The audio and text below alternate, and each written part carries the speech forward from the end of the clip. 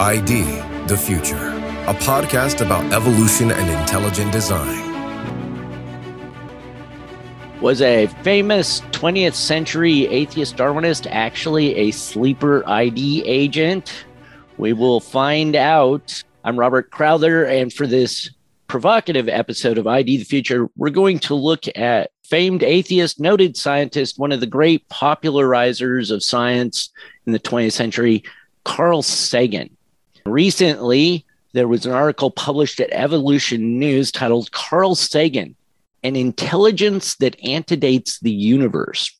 And to unpack what that means, what this is all about, we've invited today's guest, professor, writer, philosopher, and ID proponent, all-around good guy, Dr. Paul Nelson. Welcome, Paul. Thanks so much for inviting me on, Rob. You know, I was struck recently by the tremendous growth of interest over the past couple of years in what are now called UAPs, unidentified aerial phenomena. And in musing about this, I thought back on a figure who was really influential in my college years, roughly 1980 to 1984, and subsequently, namely the astronomer Carl Sagan, who died in 1996, tragically young, younger when he died, in fact, than I am now. So I'm getting along in years. I went over to my bookshelf and got my paperback copy of his novel Contact off the shelf. And even before I opened the book, I noticed, looking at it sort of side on, that I had dog-eared, folded over the corners of about 50 pages from when I first read the novel many, many years ago. And I flipped to those pages, and sure enough, Contact as a novel makes an argument for the detectability of intelligent cause. In fact, you really wouldn't have a story without that premise, namely that humans can detect intelligence if it exists elsewhere in the universe. So that set me to thinking, and I wrote the piece that I did for Evolution News. And now I've decided I'm going to do a follow-up piece, which this podcast is sort of a prelude to, talking about some work of Sagan's that was published posthumously that I think is really significant. But anyway, I think that Contact and Sagan's own scientific work really does give us some insight into the methods of intelligent design detection in a way that's quite striking, because Sagan himself was, of course, a lifelong skeptic of religion and what he saw as superstition. And he would have included, I think, intelligent design in that category. So there's a bunch of interesting puzzles and contradictions here. Yeah, he is detecting design, but he has a materialist view of where that design comes from, I guess. So what is it in Contact? And you mentioned his other books and these things that we'll get to, the television series he's famous for, I guess, Cosmos. What things does he talk about in there that design proponents go, well, of course you're detecting design, you're seeing design. What is that? Well, let me first give the sort of standard view of Sagan, which I think a great deal of evidence supports. Most people think of him as a leading example of a modern scientific skeptic, and he was.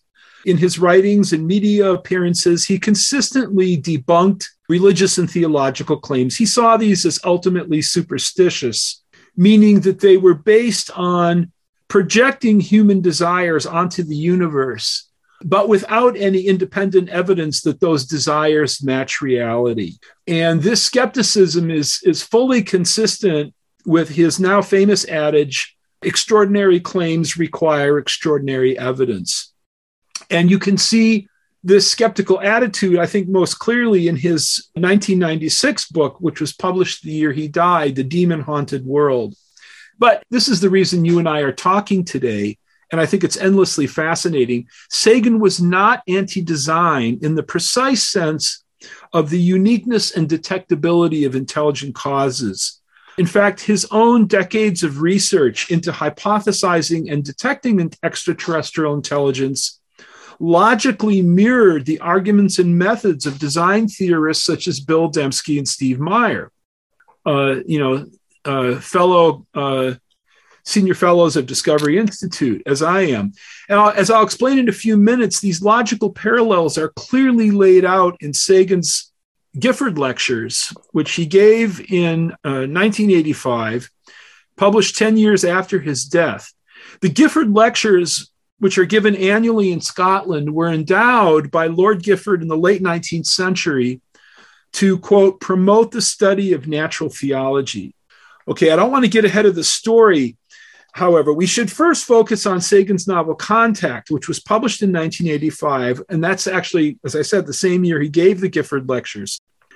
The English poet William Blake had an adage, "What is now proved was once only imagined." And that's a good guide for thinking about why Sagan wrote the novel Contact. During his active lifetime of research, no unambiguous evidence of extraterrestrial intelligence had been discovered. And arguably, that's still the case today. Although at the end of our conversation today, I'll describe what I think is a major shift in scientific attitudes towards SETI, the search for extraterrestrial intelligence, a shift that's occurred really in the last couple of years. Anyway, what's the point of an aphorism such as "what is now proved was once only imagined"?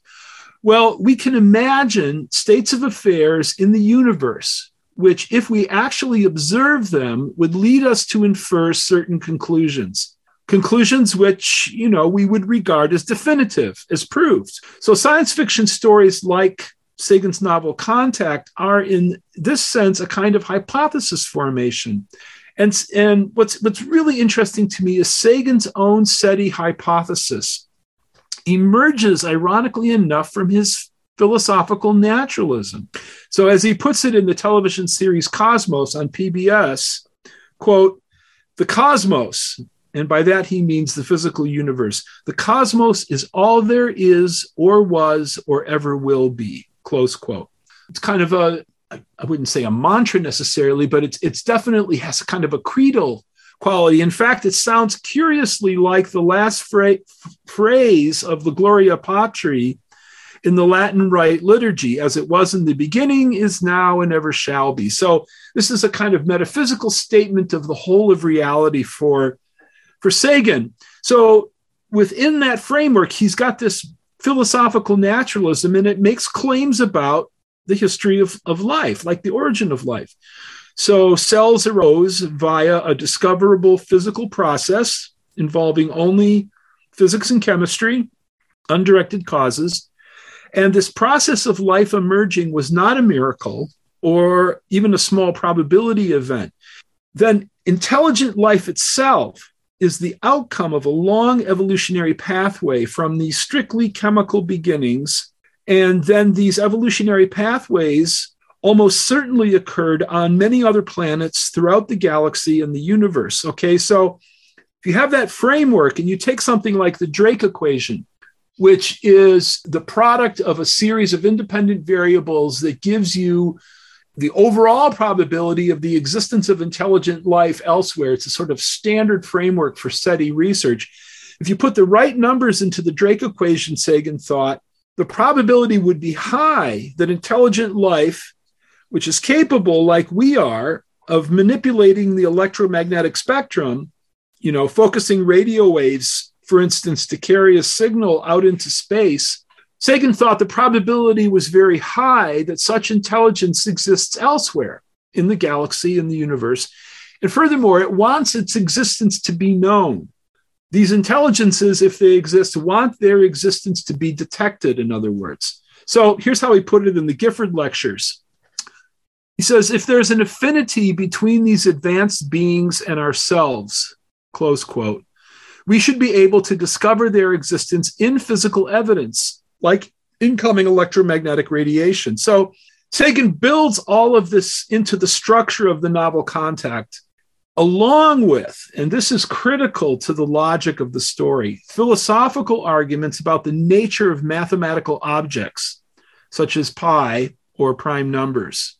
So I don't want to spoil the listener's fun if he or she has never read Contact. I don't want to give away how pi and prime numbers play their role in the story. Suffice it to say, however, the fact that we humans know the mathematical nature of pi, turns out to be essential to its role as an unambiguous indicator of intelligence elsewhere in the universe. Now, key point. What really deserves attention here is the contradiction engendered by Sagan's philosophical naturalism. So you can think of the philosophical naturalism as kind of the root, the foundation.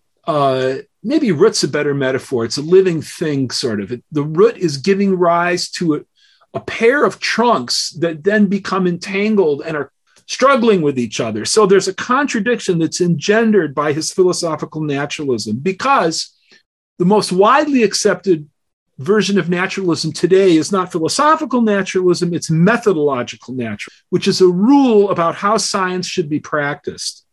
And I think we should talk about that contradiction a little bit. According to the rule of methodological naturalism, as it's put forward, for instance, in 1998 by the National Academy of Sciences, quote, "The statements of science must invoke only natural things and processes," close quote. That's a pretty solid rule there, I think, right? we like rules. I mean, we've become a society where we follow laws and rules and all these things. And why should science be any different? In fact, it should be kind of the place where, testable, objective, we can measure these things, we can see these things, we can perform experiments and do all this stuff. We can detect design or not. All of that is pretty reasonable, and it's what we come to expect from science as a society. So when you talk about SETI, extraterrestrial, ETs, and so on, that's something that's measurable or detectable, and you have very solid rules of what is going to constitute intelligence, whether it's a radio wave or something we know could only, it communicates information. So it's not an accident. These are the things they're looking for in SETI, right? And that's what Sagan was really intrigued with, I think. Exactly. And we want, I think you can say, anyone who cares about the integrity of science, that it can be used by all cultures, whatever someone's religious views happen to be, or maybe they have no religious views at all, right? But when they get on an airplane, they want it to fly. When they take a drug, they want it to be effective, and so forth. We want science to be constrained and have an objective character, and not chasing after every ghost or elf or mystical force. And so methodological naturalism in that sense looks very appealing and sensible, reasonable. Now, here's the problem. I like to think about it this way. You know how on the packaging of an over-the-counter drug, like Zyrtec, which I recently bought, antihistamine, okay? You look on the label on the box, and the manufacturer will list the active ingredients, which often turn out to be only a small fraction of the total composition by mass of the pill that you're buying, right? It's maybe actually, in terms of mass, it's only a fraction of a fraction, right? But that's why you're buying Zyrtec or Benadryl or whatever, right? Because the active ingredient is actually going to do something for you. So what then are the active ingredients in the National Academy formulation of methodological naturalism, which I read just a moment ago? I'll read it again. The statements of science must invoke only natural things and processes. Well, the active ingredients in that sentence are the adjective natural and the logical modifier only. So what do these entail? Well, natural in this particular context means ultimately deriving from physics, bottom up, from non-intentional, undirected, autonomous, mathematically describable causes that can be captured in equations, or as the late Nobel laureate in physics, Steven Weinberg, said, in one final theory, resting perhaps on one final equation, right? Key thing is there's no mind. There's no intelligence there. This is coming up through the layers of reality to us from the most fundamental foundation, which is strictly physical. Then you have the logical modifier only. That entails, that's it. That's all you get in your explanatory toolbox. When you open the lid on your toolbox and look inside, what you will find are natural causes in this sense of deriving from physics, and that's it. So at bottom, the set of causes that may be legitimately employed in scientific explanation are all and only derivable from physics. No mind, no intelligence, no purpose. And in fact, this was Sagan's own view. Now, here's the contradiction and why I find this so interesting. In the evolutionary path, historically, in the history of the universe, from physics, because once upon a time, there were particles in motion. There were no Rob Crowthers. There were no Paul Nelsons. There were no Carl Sagans. In the evolutionary path from physics to intelligence, qualitatively distinct novel properties must arise. So properties or dimensions such as intention or purpose or goal, where the cause, for instance, in the case of SETI, has the apparent intention we wish to be known by other intelligences. Or in case of Sagan, this is very important in the novel Contact and in his technical work, abstract non-physical relationships, such as mathematical properties or objects like pi. And these patterns and properties must be detectable and uniquely diagnostic of intelligence. So the critical point is, whatever you're going for when you have your radio telescope gathering incoming electromagnetic radiation, what you're going to be looking for are properties that are irreducible to physics or to any natural origin. And Sagan was very clear about this. So in his Gifford lectures, he said, any pattern that is diagnostic of intelligence must be, quote, a pattern that could not possibly be of natural origin, close quote. Let me just read that again because it's so important. Yeah. It could not possibly be of natural origin.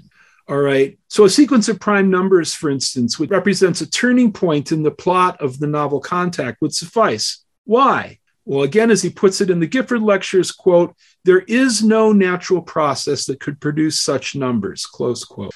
All right. Now you have the pieces in front of you. You should be able to see the contradiction. If you take philosophical naturalism seriously, as Sagan did, and argue that everything derives ultimately from physics, there will be a point in the history of the universe when something new and qualitatively distinct or ontologically distinct will enter the universe, namely intelligence. And it has to be distinct from physics, or you've got nothing there to detect.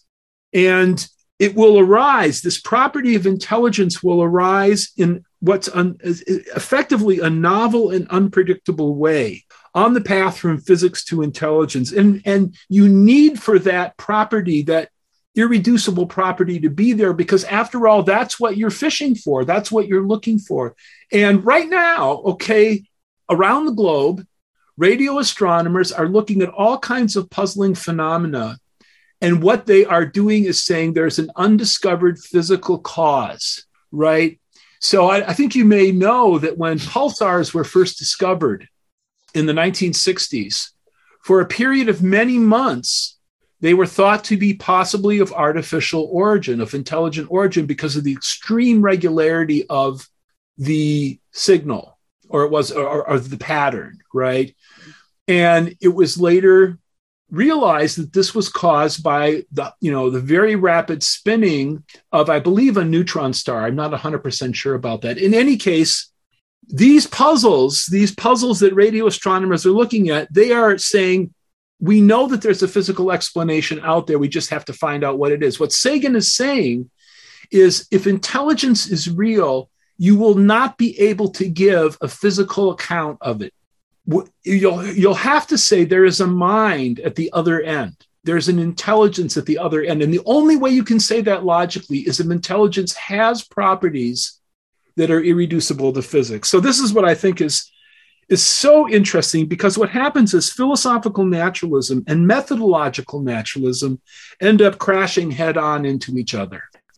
I think we have a word for that, or two words: intelligent design. It's quite amazing. I mean, he is fully believing and embracing this idea that there can only be a natural cause, and at the same time saying there is only a non-natural cause that can bring this about, namely an intelligent source of some sort, a mind, whatever. And it's quite amazing, is the only word I can think of when you think about where he's coming from, and that he would understand this problem so uniquely and so intuitively and deeply, and then just puts this blinder on himself which I think he knows he's doing, and says, nope, this is all there is, all there ever was, all there ever will be. And yeah, it does sound a lot like intelligent design that we've had a lot of people talking about for so many years. And this idea that humans are uniquely able to detect that design. Yes. Right. So if nothing was able to detect it, what would be the point? So yeah, these are interesting. And when you think of Carl Sagan, you just don't think he would be saying these things quite that way. And then when I think about it, I think, yes, exactly. He has to say it that way. Yeah. I mean, there are many dimensions to this that I find interesting, but I think for the sake of the podcast today, what's most striking to me is how a philosophical view, when you give it a chance to sort of run, you say, I've got this view and I'm just going to let it run and see what it produces. It can end up generating a contradiction, right? And then that contradiction itself becomes something that that really probe. And I mean, you could really run a whole college course on looking at the dimensions of this contradiction. But only in certain colleges. Only in certain colleges, unfortunately. But let me just look at one aspect that I don't want to be accused of misrepresenting Sagan. There's no question that he was a skeptic of the intelligent design ideas of his time. So in his Gifford lectures, for instance, he goes after Fred Hoyle, the late British astronomer, and they may have known each other personally. I'm not sure about that. But Hoyle in the 80s was publishing books and articles arguing that the DNA information content of even a single bacterium could not be explained bottom up from physics and chemistry. He was arguing, in effect, for intelligent design of life, not in a theological way, but beginning with this sort of analysis of what does it take to be a cell and what kind of information do you need and so forth. And Sagan didn't buy that.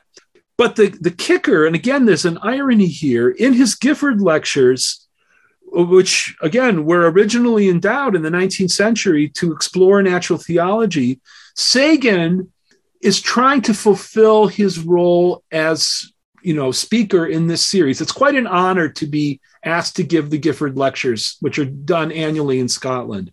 So his own view, I would say, is kind of strong agnosticism shading off into atheism, at a boundary point where it's kind of hard to say whether a person is an agnostic or an atheist.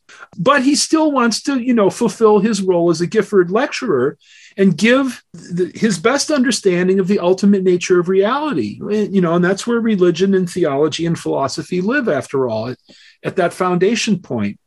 So what is natural theology then to a skeptical astronomer? Well, probably nothing, as I've been arguing, was closer to Sagan's own scientific heart than the search for extraterrestrial intelligence. If you look at his published work, when he was editor of the journal Icarus, which is a journal of planetary astronomy, the totality of Sagan's publications show that SETI, that search, was really what he cared about. Well, that raises the question, how would you know, right? You can't look for something seriously unless you have some criterion by which you can say, well, guess what? We found it, right?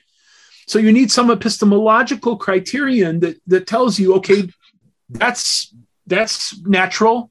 It's a neutron star spinning at a very high rate. This other pattern, prime numbers, that's intelligence, right?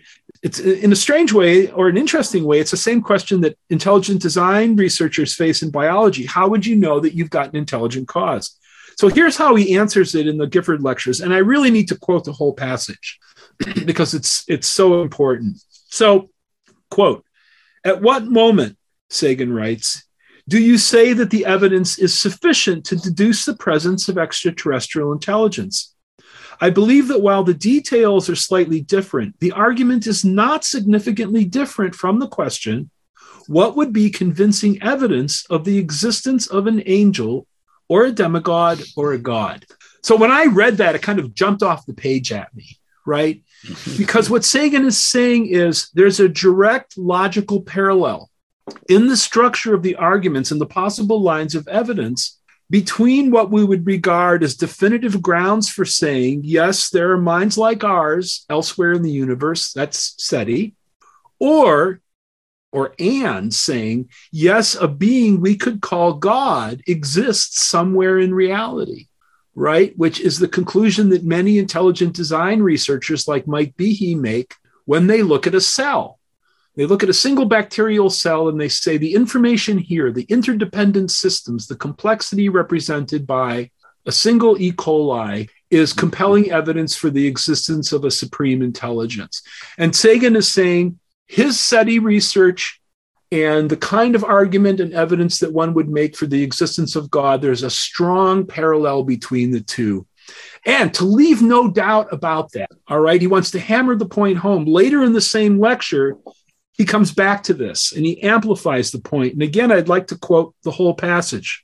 Arthur Clarke, it's Arthur C. Clarke, Paul says parenthetically, who wrote the novel and the screenplay 2001: A Space Odyssey, which, as you know, also involves design detection at the core of the plot.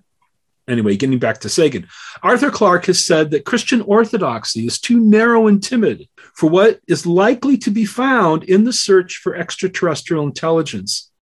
He has said that the doctrine of man made in the image of God is ticking like a time bomb at Christianity's base, set to explode if other intelligent creatures are discovered. Sagan goes on, I don't in the least agree.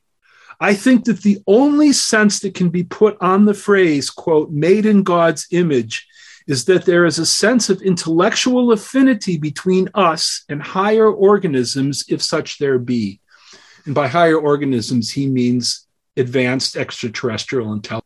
Okay, close quote. Now, what is that intellectual affinity exactly? Well, we find it in mathematics, Sagan thought. For instance, in being able to grasp the truth that pi, the ratio between the circumference of a circle and its diameter, is a transcendental number. This was deeply significant to him. Mathematics for Sagan was, effectively a universal language, an expression of fundamental rationality, which would have been shared by any intelligence anywhere in the universe or even beyond the universe, as he says at the close of the novel Contact. So bottom line, and again, I'm going to do a follow-up article on this for Evolution News because of what I've discovered in the Gifford lectures and elsewhere in Sagan's work. Without question, Sagan was an opponent of organized religion. And if he were alive today, he would not be a fan of the Discovery Institute. Let's just be honest about that. But, big but, okay? Without question, he was a proponent of our ability, even if only in principle, to detect intelligent causation. And I think, many years now after his death, I've really come to appreciate this fascinating contradiction in his work and in his own thinking. And maybe it isn't really a contradiction at the end of the day. It's a dimension worth exploring. It's fascinating because I'm thinking about his comments as opposed to that quote about Arthur C. Clarke. It reminds me the saying where if we detect any extraterrestrial superintelligence, it might be indistinguishable from magic. And I don't mean Harry Potter magic. I mean magic in the sense that it is supernatural. It's, something other than just that only natural cause. And if we can't tell the difference between them, I think that's what Sagan is saying. And he's disagreeing with the others who, believe that that's not the case. But that is really fascinating. So I think you should write more about this. And how many of these Gifford lectures did he give? Oh, there were several. It's a whole series. Okay. It's a whole series. And what's fascinating about their publication posthumously is, I believe his wife, Anne Drurian, transcribed the questions and answers. So there was a period where Sagan was interacting with the audience there in Scotland and exploring, different aspects of this puzzle of detecting intelligence. And I would recommend to the listener, if you've got a good public library nearby, the title of the Gifford lectures is "The Varieties of Scientific Experience: A Personal View of the Search for God." And as I said, I'll have more to say about this in my follow-up article for Evolution News. I think you wanted to talk a little bit about how SETI and design detection is different now than it was when Sagan died back, 25 years ago. It is different now. And maybe you can shine a little light on that without giving away what you're going to write about in future articles. Sure. It's interesting to speculate if Sagan were alive today, he would be in his late 80s. But I think I would like to believe that he would still have been very much involved in research and thinking about the significance of new data. There's been a major shift in scientific attitudes about extraterrestrial intelligence just within the past few years. I think this is due in part to the work of people like the Harvard astronomer Avi Lieb, who is heading up their Galileo project there at Harvard, looking for physical objects which may have been caused by intelligence. And this is a serious research effort. And I think in part for that reason, SETI is enjoying a renaissance. But I think it's also due in part to the US government taking UFOs, or as they're now known, UAPs, unidentified aerial phenomena, taking them more seriously in a public way. Now, Sagan himself was a lifelong skeptic of UFOs, which is how they were known, during his lifetime. And that's because he felt that the evidence was just too equivocal, far too weak, really to support any serious research on the puzzles. It was anecdotal and insufficient for a serious research program.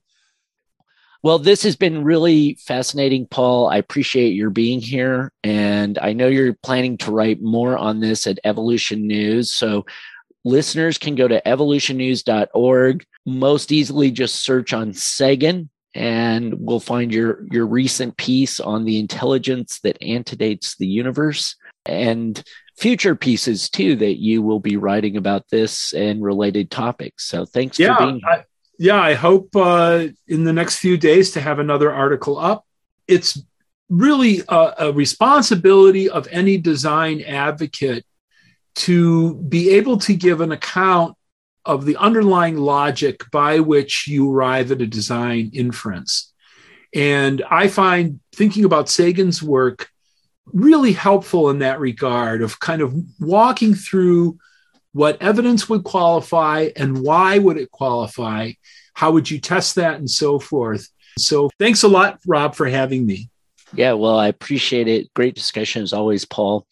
Just to remind listeners, of course, evolutionnews.org, and you can catch up with this podcast, all the other podcasts at idthefuture.com, exploring all the related topics on this subject. Thank you for joining us. I'm Robert Crowther at the Center for Science and Culture. Visit us at idthefuture.com and intelligentdesign.org.